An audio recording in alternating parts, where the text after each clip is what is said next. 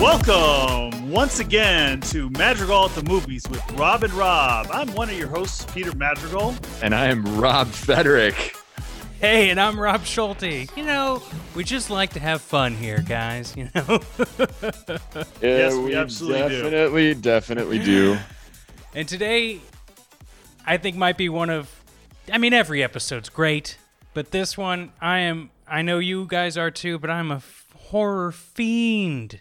Love horror movies. Yeah, Rob, we're in October now. We know that you're a horror fiend, and we know that you love a lot of different horror movies. And this one that you just picked out actually is kind of interesting, intense, but at the same time, I'm going to probably give it the Superman 2 treatment.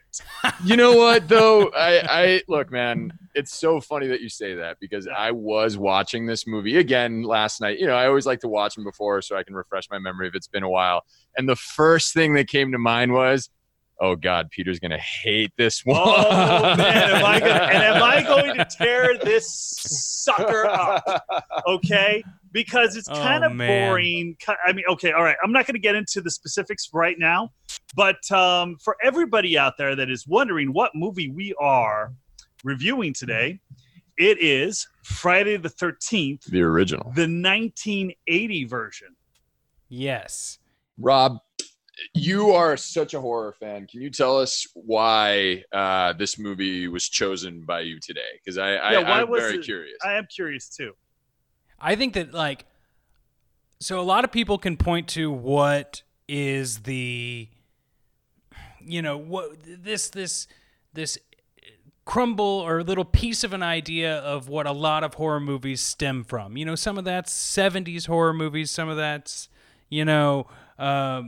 mid-80s Halloween or, late 70s, early 80s. Right. I think Friday the 13th is a good amalgam of ideas put together to then create ridiculous horror movies that come after it. Oh, my God. But you know what, though? Again, when we talked about it in Superman 2, and I think I always like to address this, and I want to definitely get Peter's thoughts on this because he definitely seems like, he's got a lot to say about it. But again, I speak a lot about film language and how movies have evolved since. We're talking about the 1980s, and film language is completely different. The way action is captured, the way tension is captured, the way horror is portrayed. But back in the day, this movie was considered to be terrifying. This exploded what basically is the new, horror genre, like the modern day horror genre. So I'm just interested to see Peter, lay it on us, man. Okay, here's the thing. There's a few problems that I have with this movie. Number one, I feel like it makes everybody think that they can be a director. Now, what do I mean by that? Well, see, in the movie, it's very inconsistent, right? So the director always talked about, because I saw some stuff about the director, and the director always talked about how he wanted the audience to feel like they were the killers, right? They're in the shoes of the killer. And the problem with having something like that is it becomes inconsistent. Like, for instance, you see the shoe, and that is like, okay, that takes you kind of out of it.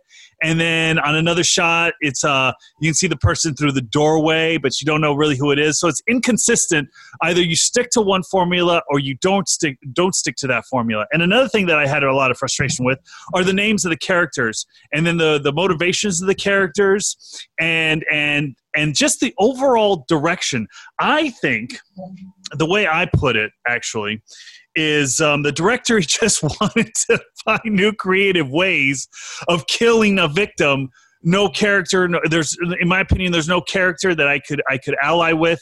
No story, and the director's just trying to find a new way to take victims down. Well, I can understand that. But I think that it's really funny to think about, we've got a shoestring budget. We've got a whole bunch of people that want to be in a film. What can we do?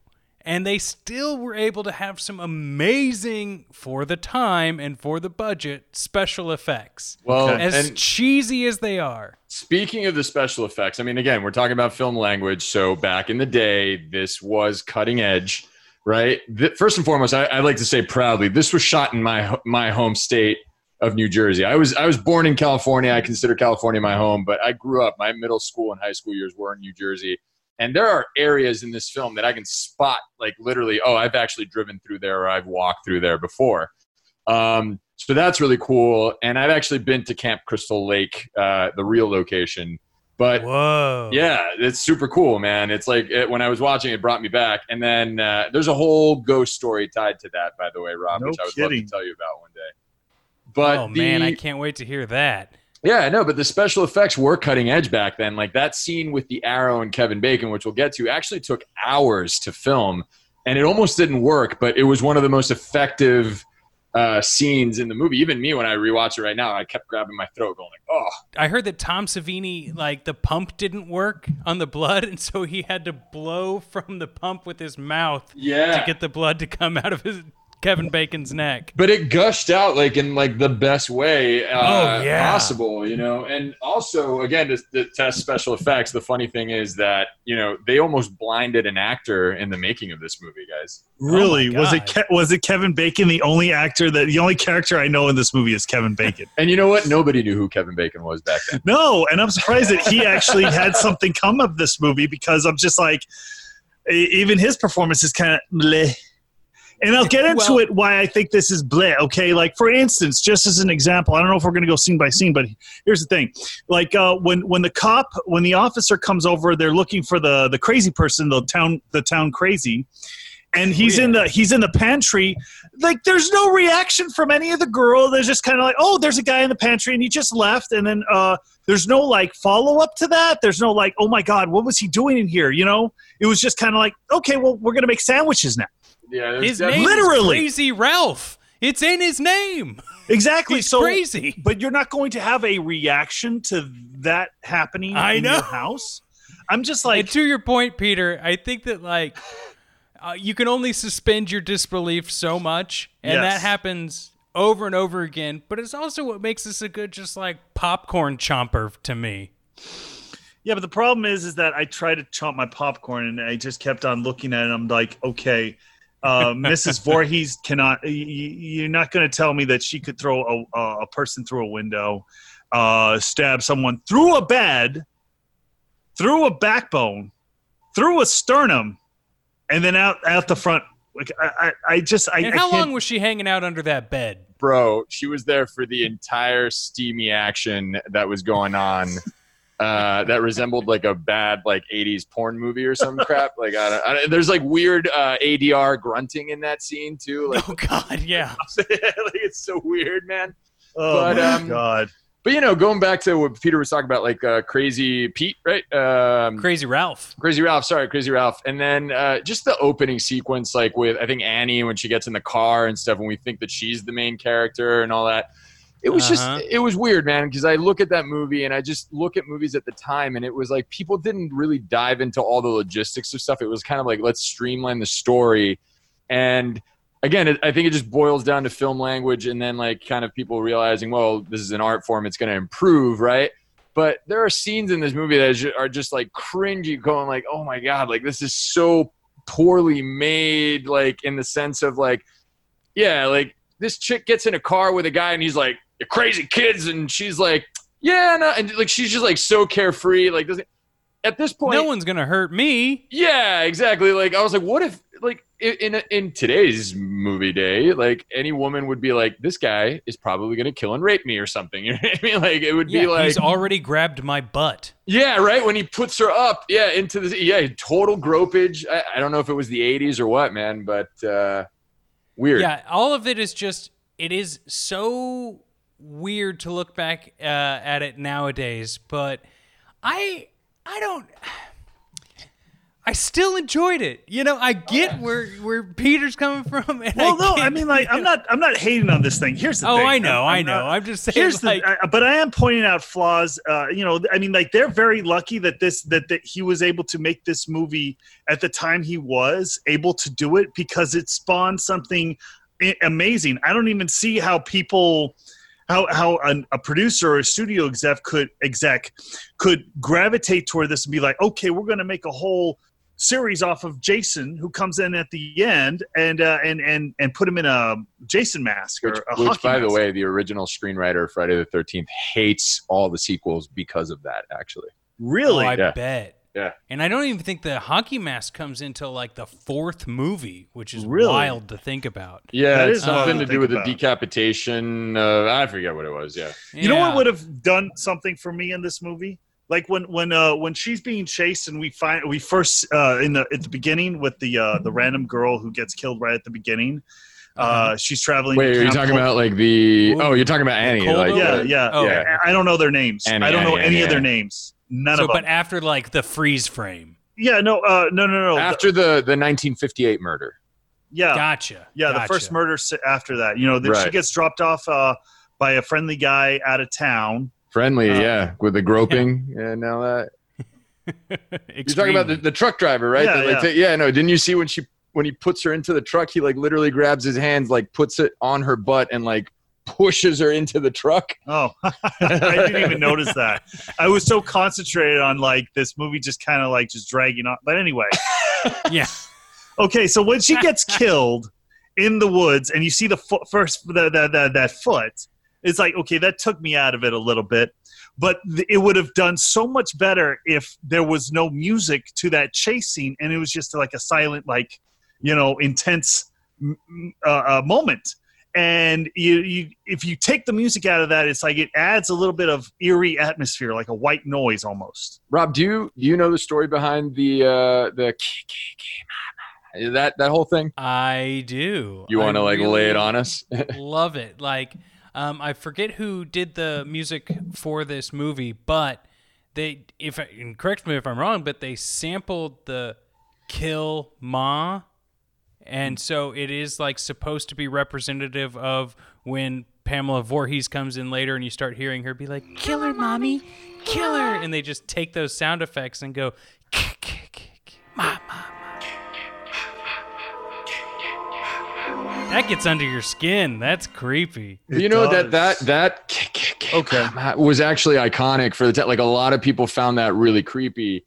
And I mean, what a great use. That's not even music, you know, like it was just a sample of it. And it worked out really well. That ties to a theme in the movie.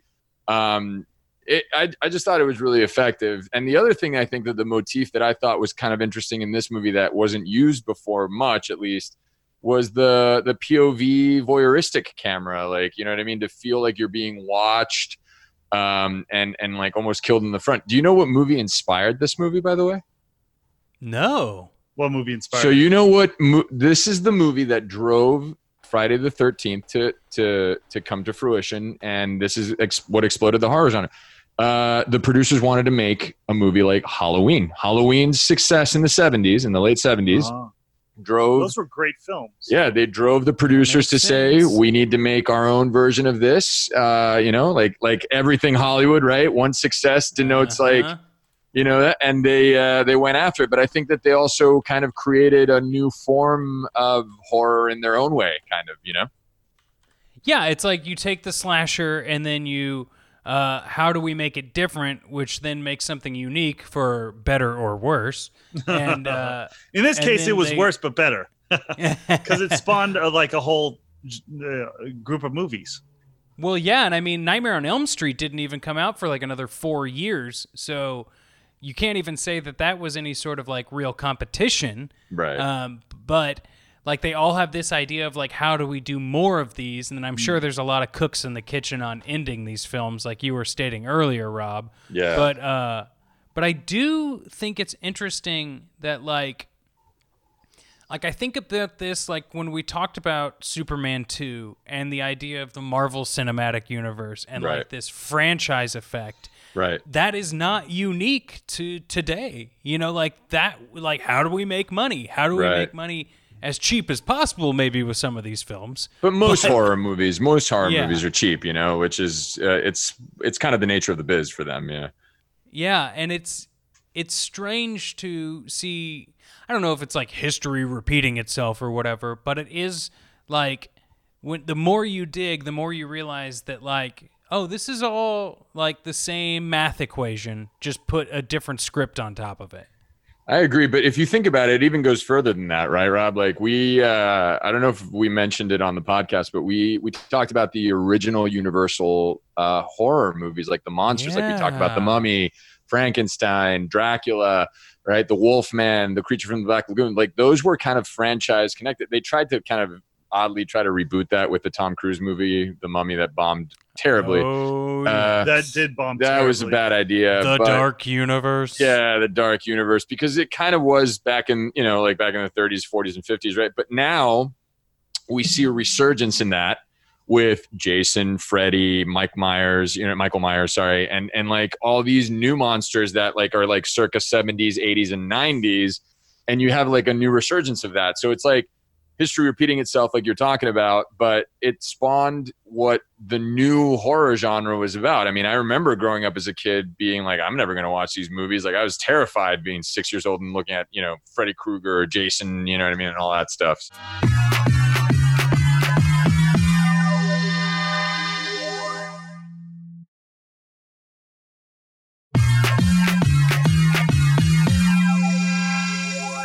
Let's go around the room though. Do we have a favorite horror film? It's tough because I think Scream was so influential to me as a kid, like as a young filmmaker, because it had the backdrop of movie themes. I think Scream is definitely up there, but then a movie that like really changed it for me, I think, like in terms of like, wow, that was really scary and well done. And I gotta say that like maybe like The Ring, the first Ring. Dude, same. Yeah. I loved The Ring. I yeah. thought that shit was amazing, and I loved Scream too. Yeah. And Scream 1. What about Scream 3? That's yours, right, Peter? That's good, but I watched right? it. That's mine. There you go. Actually, for me, here's the thing. I love the Scream trilogy. I will say, like, that's probably my favorite horror movies ever. I personally really like Sleepy Hollow. Oh, that's a great one. That's a that is so much fun. But I will say this: like the reason why I'm down on these on like this movie or like Superman 2, it goes back to, you know, everyone says, oh, you know, the excuses. It's the times, and I'm all like, there's no excuse, because they're, you know, like for instance, Superman 2, you had Empire Strikes Back. Well, with this one, it's sandwiched in between two iconic horror films. So Halloween. Well, I wasn't even going to bring up Halloween. Oh, okay. I was going to bring up The Exorcist. Okay. In the 70s. Yeah. Which was terrifying, but in my opinion, and The Thing. The Thing is great, but like, let's go back to The Exorcist, right? Rob, I'm sure you have opinions about this too, because you're a big horror fan, and I really want to hear this. But by the way, Rob, you haven't even read us the back of this movie. Oh yeah, we need to hear the back of the box. Yeah. Would you guys like to hear the back of the VHS tape, or let's do that? Okay, because I found a Laserdisc one too. Okay, sweet. The VHS tape goes like this. Well, here, let me take off the plastic real quick. Nice. Terror and suspense abound in this 24-hour nightmare of blood. Camp Crystal Lake has been shuttered for over 20 years due to several vicious and unsolved murders. The camp's new owner and 7 young counselors are readying the property for the opening, despite warnings of the death curse by local residents. The curse proves true on Friday the 13th, as one by one, each of the counselors is stalked by a violent killer. This film is widely acclaimed for its horrifying and creative murder sequences. Rated R. Right. Wow. All right. Now I'm just going to take it right back to The Exorcist real quick. Yes, just please. to put it. So I will rewatch The Exorcist maybe like about 2 years ago, whatever. And it is terrifying for one fundamental reason, I think, is that we dealt with demonic possession Yes. Even so, that movie to me has a lot of cheesy moments that I'm like, I find it laughable. For the time, they were terrifying, but it's also because of the concept of, it keeps you thinking, like, you know, you dive into like the religious aspect and like, oh, this could be real. And it's like, you don't have control of your body. And like this little chick, like, you know, cursing and, you know, like masturbating with a crucifix. Like it's intense for the time. But it's still, the form language of it is still kind of like, whoa. I mean, like we look at newer movies where that is a motif and it's terrifying. And maybe like 20 years from now, we're going to look back on them and be like, that was so cheesy, you know, like, that's my feeling about it. I will say this: Friday the 13th is a pinch me on the arm movie if you haven't seen it, especially if you're a horror fanatic. It's not a punch you in the face. It's not a punch you in the face one. I think we can deal with that. True. I'm glad we brought that back. Yes. We were lacking in injuring ourselves. And But I agree. It's not a punch you in your face, but it is a must watch for people who enjoy horror. If only just to like see how things develop. It's the origin of a new genre that then spawned even better movies later on. But I think that it's definitely a pinch yourself in the arm movie. There you go. Now, I will say this, guys. There are a couple of movies that, like, you know, when you look at horror, a lot of times we do go straight to like slasher. You know, right? But that's true. Exorcist is not slasher. It's very, like you're saying, very psychological, very like core beliefs, especially for those of us who grew up in the United States. It's like, oh my God, even if I don't quite believe in God, like the chance that there's so much history with religion, this is terrifying. Now, there's another film that I have to say is so hard to beat in the horror genre that I have never met a person who's seen this movie that has said they don't like it. And that is The Shining.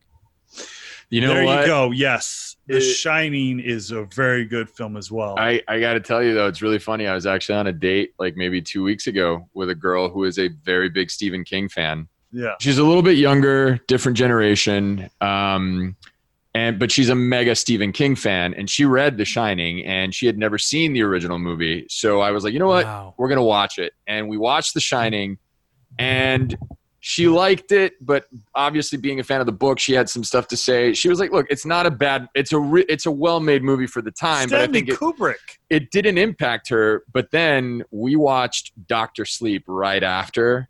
And I hadn't seen Dr. Sleep. I haven't seen it yet, but I hear such amazing things. It blew me away, guys. But I think the only way to watch that movie is if you watch The Shining first, so you gain an appreciation for what they did with the second one, with the sequel, which is Dr. Sleep. But I look, man, I'm going to say it personally. I fucking love The Shining. wait, hold on. I have not seen Dr. Sleep, so I should check that out. I think you should, and I definitely think we should review it because it is a very well-made film. Oh, wow. Well, maybe that will be how we cap our October. We all give ourselves time to do that. No promises, listeners, but it's on the list. How about that? All right, guys. So, I mean, we've obviously been throwing back comments back and forth, but Rob, man, you want to walk us through a little bit? You know, let's do a little quick recap of the film, of where we start and where we're kind of like. Let's just take us to like the mid action of this thing, right? Yeah, so everyone has arrived at camp. We kind of meet all of our main players. They're being stalked. We know this. You know, kids start getting picked off. Like the goofy guy goes first. You know, you get the sort of like, I don't know. There's an eeriness in the air, and very shortly we start seeing that, like, as I stated in the VHS reading, one by one they're taken off, and it is left to Alice and just a handful of people. Alice being what is colloquially known as the final girl. Right. I was going to say on the hunt, but she's on the run from this mysterious foe that we don't know why they are hunting these kids down. There's only lore. And so a storm comes in. The owner of the camp is trapped at a diner, but we don't know if he's the killer. It's really tense at about an hour marker into this movie. The thing is, like, you know, you guys are listening, you know, like our audience is listening, but I'm actually looking at Peter when he did that sigh, and that expression said it all. I'm sorry, guys. I was bored watching this thing. I'm literally like I didn't know who any. Like I said, I reckon I saw Kevin Bacon. I was like, okay, so what's Kevin Bacon going to do in this movie? And then that's it. He's going to die, you know. And I'm like, I don't know. For instance, like when they're all playing in the lake, right? And then one of the girls looks over and sees the bushes moving. Yeah. I think that should have been a shot, and nobody notices. Like they're all playing, and then all of a sudden, you know, you get a shot of the bushes moving. You know, like something's in the bushes and nobody notices. But then that takes it out. That takes me away from the movie because originally this movie is supposed to be first-person perspective. You see what I mean? Yeah, like the POV. In other words, it takes me out of the whole experience because if I'm the killer, or the audience is the killer, right, and it's all being done by first-person perspective, then you shouldn't have that shot of the killer in the bushes. I mean, I guess it kind of, you know, it's like that voyeuristic look of the camera so that you feel that they're being watched. I think they were trying to experiment with the film language back then. But one thing that I do have, I have a big gripe with this movie, Rob, and maybe you can tell me if. So one of the things I remember, I saw Scream before I saw Friday the 13th, and that first iconic question that they asked. Oh yes, I was going to get to this. Name the killer in Friday the 13th. Jason! I'm sorry. That's the wrong answer. And like they trick her, and you know she's like, I didn't know that, and then I was like, oh cool, I'm gonna watch this movie now, and I watched it. And they lied. Well, it is Mrs. Voorhees. It's never Jason. Jason wasn't the killer in the first one until that last scare, right? But here's my deal with this movie, right? She talks about how, you know, a kid drowned, and you know she was and like we find out that she was the mom, and like the counselors were having sex, and that's why the kid drowned, and now she kills camp counselors. Like, why did we need to open up the movie with her murdering two random counselors just having sex, right? And then jump into the story of the new counselors who are also just having fun and sex trying to reopen the camp. Couldn't we have done the scene where she kills the kids who had sex after Jason drowned? Like, we have to establish that a kid drowned. So that would have been a better story. That would have been a better tie to it, because we're like, oh, this poor kid drowned and these kids are having sex. So now somebody's killing them because of that. I guess they wanted to keep you like guessing, but to me, it just kind of like when Pamela Voorhees shows up at the end, it just felt like, well, here's our killer, guys. And we're like, well, what the fuck does she have to do with this story until she vocalizes? Her performance is great, but I don't know. It was, I was kind of lost. Actually, there was one great scene in this entire movie that I really, really, really liked. Which was? It was the moment where Leprechaun 2 called because they wanted their moment back. This girl turns around. There's an axe behind her. She turns around, and then there's a moment on her face, like, ah! And then she gets the axe in the head. And I'm just like, hey, Leprechaun 2 called. They want that moment back. Because Leprechaun came before or after? After. But I'm just making a joke. The point is that was the worst acting I've ever seen. Dude, Peter, I am right there with you, and it's so funny. I watched this again with my girlfriend who had never seen it before, and we both came to the same realization. This actress was doing, like, an amazing impression in the mirror. Oh, yeah. Audrey Hepburn talks about, like, wanting to be, in the movies and everything like that. Yeah, but then her death on screen is the like most lackluster, unenergetic, or believable scream I've ever seen in my life. Yeah, that was bad. I'm sorry, that was terrible. I mean, like that was the only take you got from her.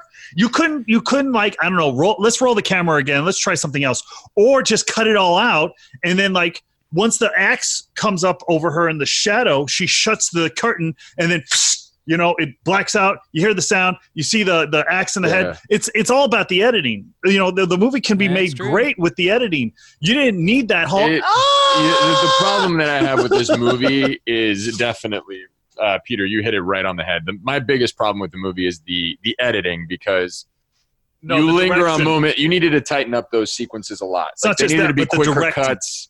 Yeah, I mean, there's a lot of when the best character in the movie, Ralph, comes out of the pantry and nobody does anything after that. I'm sorry, you have a crazy person who's just been hanging out in your pantry. I know, it's just so and weird. And they just, okay, well, he was a crazy person. Let's just go back to making sandwiches. Literally, that's what they do in the next scene.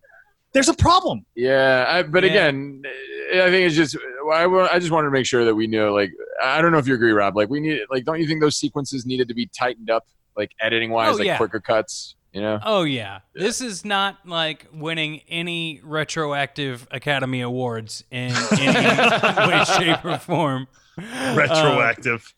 But it is like, I talk about this with my buddy. I used to work at a coffee shop that shared a wall with a video rental, like the last video rental ever. This is after Suncoast? Yeah, this was after Suncoast. This was in college.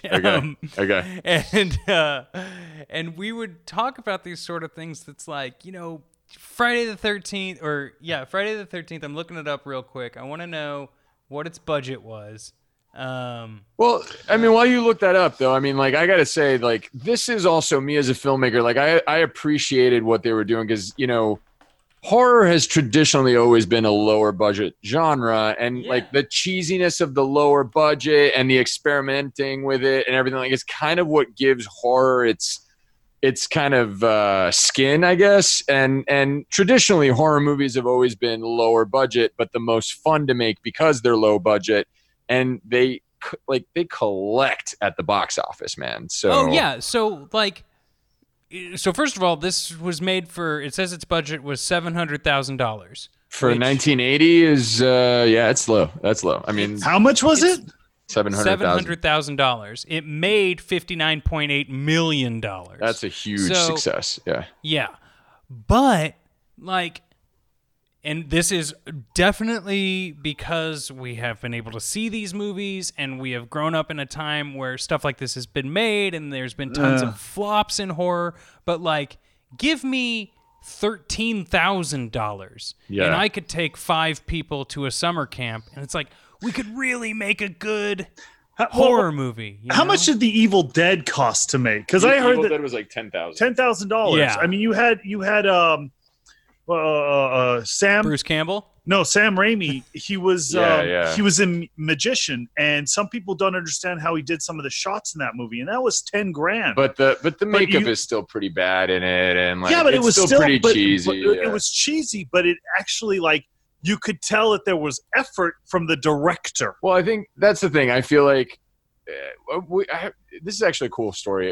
I was talking to my friend. She's an executive for Sony, and she had gone to this film festival once, or I forget, like the American Film Market or whatever. And apparently these kids from an African country, like Zimbabwe, like not Zimbabwe. I mean, like somewhere that was like obscure, put this action movie together that was just so, like, you can tell it was like just ultra cheaply made, right? Yeah. Like terrible visual effects, terrible, like, just, you know, production design or whatever. But people roared and cheered, and the reason was they saw the passion and the spirit. It was all about the spirit behind the movie, on how they executed this story that they wanted to tell. And that goes to show that, like, you know, storytelling is storytelling, guys. Like, yeah, you could have all the bells and whistles like a lot of movies do, and flop it if you don't have, you know, the passion and the spirit behind it, I think. Exactly. You know, so I think, I don't know if that's what you're trying to say, Peter. That's exactly what I'm trying to say. Actually, that is to a T exactly what I'm trying to say. Because you could tell, I don't know, I think the director for Friday the 13th was in his head a little bit, actually a lot. And he's just like, he was, because this is the reason it's suffering from Superman 2 syndrome. So Superman 2. We're coining new phrases like that. I love Superman it. 2, the Superman 2 syndrome, the reason why it was boring was because all you did was see Zod come in and say, I am powerful, kneel to me. I am powerful, kneel to me. It was on repetition. It was like a broken record. So this movie, it suffered from that. You don't get to know any of the characters. It was how to find new ways to creatively kill someone, how to find creative ways to kill someone, how to find new and creative ways to kill someone. That's all that spoke to me. You know, that's interesting you say that too, because not when it's the only thing going in the movie. Because if I'm not attached to any of the characters, if you're trying to kill someone, I might as well watch Final Destination. Go ahead. Sorry for cutting you off, Rob. No, I can't argue with that. Yeah. But what I do think is interesting is like you'll oftentimes hear interviews with like creators of this movie and ones like it that have been done years later, and they've like got this quote that they keep saying, like, we had one rule: if you have sex, you die. Yeah. But that actually doesn't happen in this movie very much. Like a couple of couples die. Well, both couples die. But I die. think it's more like what you were saying, Peter. You know, it's like, no, what are the creative ways we can make people die? Yes. What was the name of the guy that's like the clown in this movie that was like so like I was like, oh my god, I just want to punch Ned, this dude. I believe. Ned, yeah. Like he doesn't have sex, he gets killed. You know, they play strip poker and some of them die, you know what I mean? Or not strip poker, strip Monopoly. Yeah, they all die. Monopoly, all of them. the most boring strip game. But then like the most wholesome looking girl is the one that I guess like survives, you know.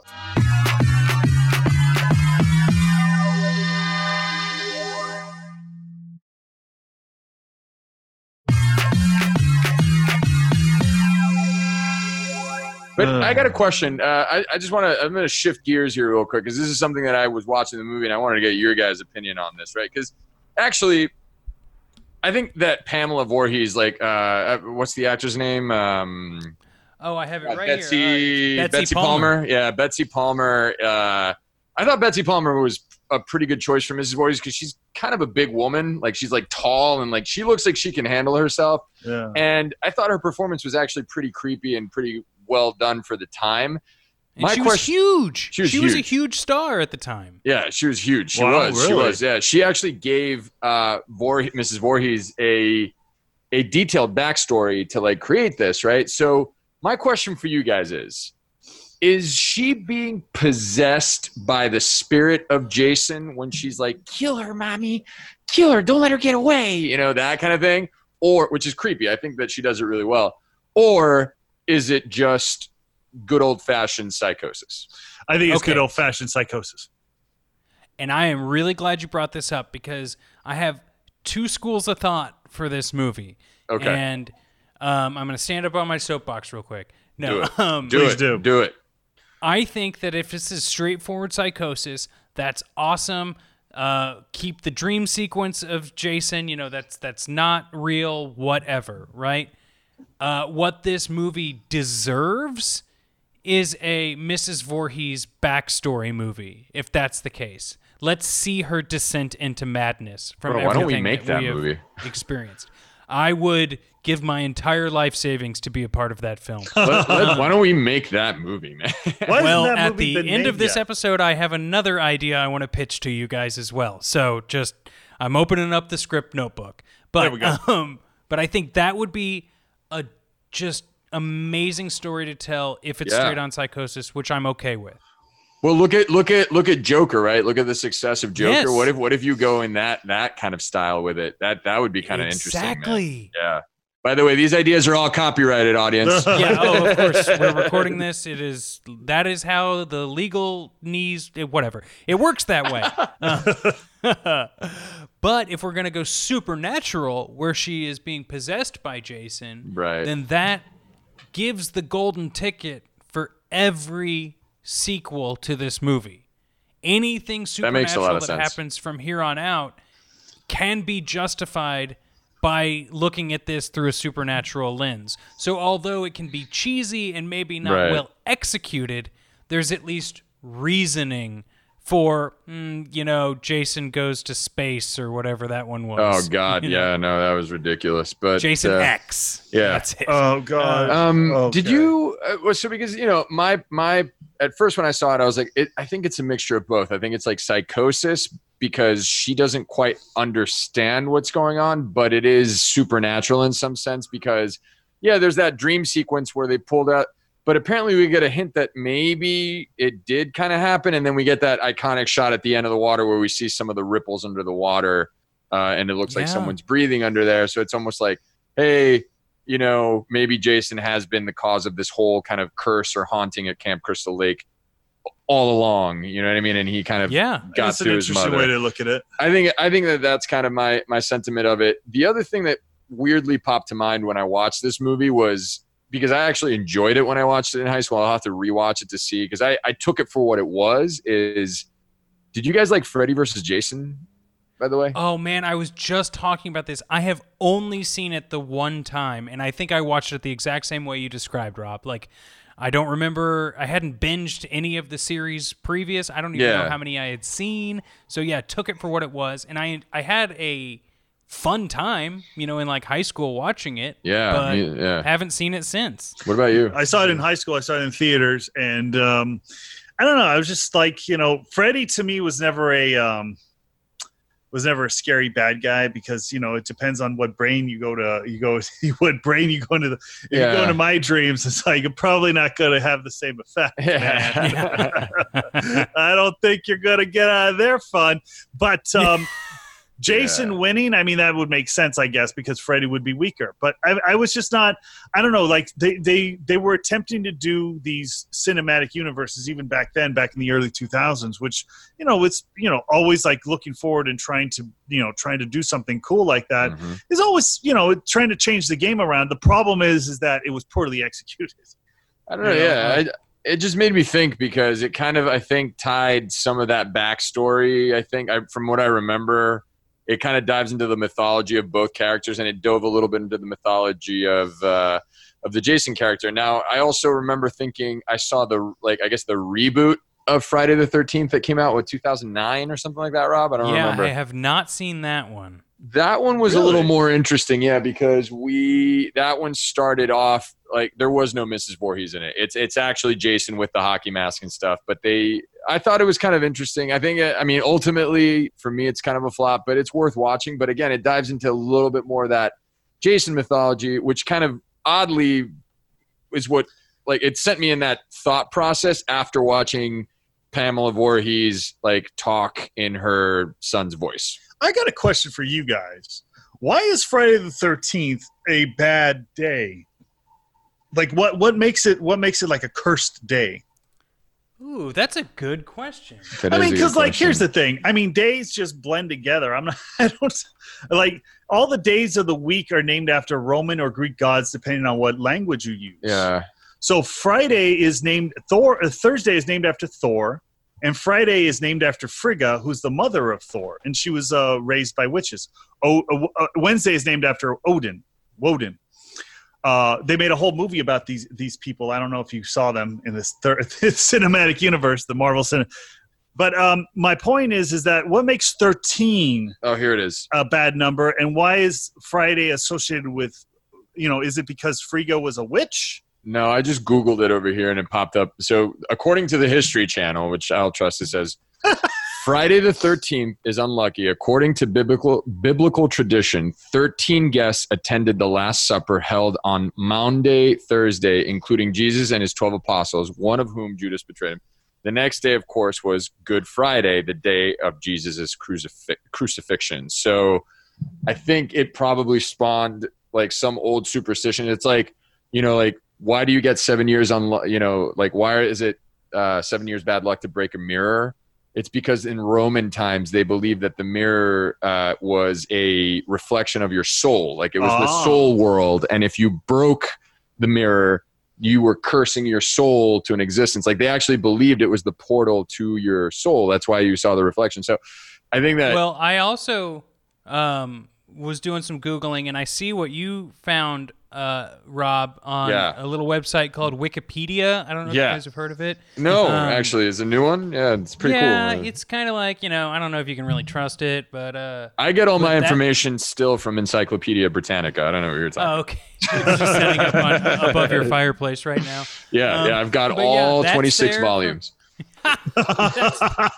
That's there, but also, Peter, you might find this interesting since you were talking about Norse mythology. The unlucky nature of the number 13 originated with a Norse myth about 12 gods having a dinner party at Valhalla. Boom. And that Loki, who was not invited, arrived as the 13th guest. Wow. So, that's cool. I don't know. Maybe that's part of it, and then that flowed into... I don't know. I I'd rather go with the Norse one, man. I think that one's way more interesting. Like that ties it up a little better. The other one's kind of more like conspiracy theory. Yeah, no, the other one's okay, so there are 12 apostles, and then Jesus makes him the 13th person, and so he dies on Good Friday, so the 13th person dies. All right, that I can buy into that, but the Norse one, that sounds interesting. That sounds, pretty cool. But you notice even with Norse mythology, Christianity, they all come up with the same numbers. Yeah. Good and bad numbers. It's very interesting how that all works out. I wonder if all of these are connected. I wonder if maybe but that's another discussion for another time. The nature of like the unlucky stigma that comes with the number 13 came from that same Norse mythology. Like if maybe Friday the 13th spawned the fact that 13 is an unlucky number. I don't know. True, yeah. What came first, the chicken or the egg? Galaxy brained me there. Yeah. Damn. The things a horror movie can do for us, fellas. There we go. Well, hey, guys, I don't want to forget to say this because I did open up the old beat sheet notebook of mine, and I've been working on an idea. Friday the 13th really inspired me. And I just want to, tell me it's shit if it's shit, but I wanted to share it with you live on the podcast so that we can, once again, say it's copyrighted. Yes. I really enjoy war films that are set in Vietnam. I think it's a tricky situation. Mm-hmm. And I thought, what if you transposed and changed what needed to be changed, but essentially did Friday the 13th set in Vietnam? Where instead of counselors going to a summer camp, it's a new soldier being put in a platoon or a squad, and they're getting hunted by someone who, here's the twist, is actually a U.S. Marine that has gone crazy. Well, I think personally as a director, I would say it's like I guess it's the same style of like Point Break and the first Fast and the Furious, right? Yes. They are exactly the same movie, like almost to the T, except one deals with cars and, the other one deals with surfers. And, there's not much of a difference in that sense, but you change the skin of the movie, but the skeleton remains the same. I think that's kind of like what you're hinting at, Rob, which I think would be a very interesting movie as well, I just need to find the chili pepper that makes the stew spicy, There we go. Well, guys, this has been awesome. I'm so glad that, the final thought that I have about Friday the 13th is that, like, for all of its warts, for everything that makes it not a perfect film or a punch yourself in the face film, it is a party film. It is a movie that when you're throwing a Halloween party or just having some friends over and want to poke fun at something and just still have a good time, you don't have to be completely invested in it to still have a good time. You can laugh at the silliness of it. You can still get scared by some of the jump scares. You can get grossed out. But you can have your friends over and not worry too much about, like, someone on their phone maybe. I personally think that Friday the 13th is a great kind of like film history look into a new generation of horror that got spawned in the 80s. I think that it started the creative kill genre because that was something that was and back in the day, you have to remember, like, to see somebody take an axe to the face or an arrow through the chest, that was kind of unheard of. And I think that that's what spawned the awe factor of it. Essentially, it has all its flaws and stuff like that. But, if you're a movie fan or a filmmaker, I think you should watch it in the sense that you can see kind of where everything started so that you know what mistakes not to make in that sense. So I don't know what you think, Peter, in the closing remarks. Well, I do think that this movie, how do you put it? It was lucky to spawn such a great. I mean, I wouldn't call it a great, but spawn something that is as famous as Jason Voorhees. I don't even know where they came up with that idea of like, oh, let's make Jason Voorhees. I would love to know about the creative process that it went from the first Friday the 13th to the second, and then finally once he gets the mask on. That to me is a very interesting, subject matter, because how did this kid survive being in the water, all that stuff. But in closing, yeah, it's a nice little time capsule movie to see how independent film was done back in the day, and how certain scripts and needed to be beat out, and certain directors need to take a little bit more time to see what they're shooting. Yeah. Well, guys, this has been another awesome episode of Madrigal at the Movies with Rob and Rob. I want to remind the audience to leave us a 5-star rating and review. And since it's October, head into that review segment and tell us what your favorite horror movie is. We want to learn about what the audience likes. Guys, this has been fun. This was fun. It's always fun with you guys and the movies that we choose. And sometimes, like opening up a new perspective, guys. So I appreciate you guys bringing so much to the table. I'm very happy that we actually get to do this. This has been a real big honor, guys. But we're actually going to have to leave it there. For Rob and Rob, I am Peter Madrigal, and you are listening to Madrigal at the Movies with Rob and Rob.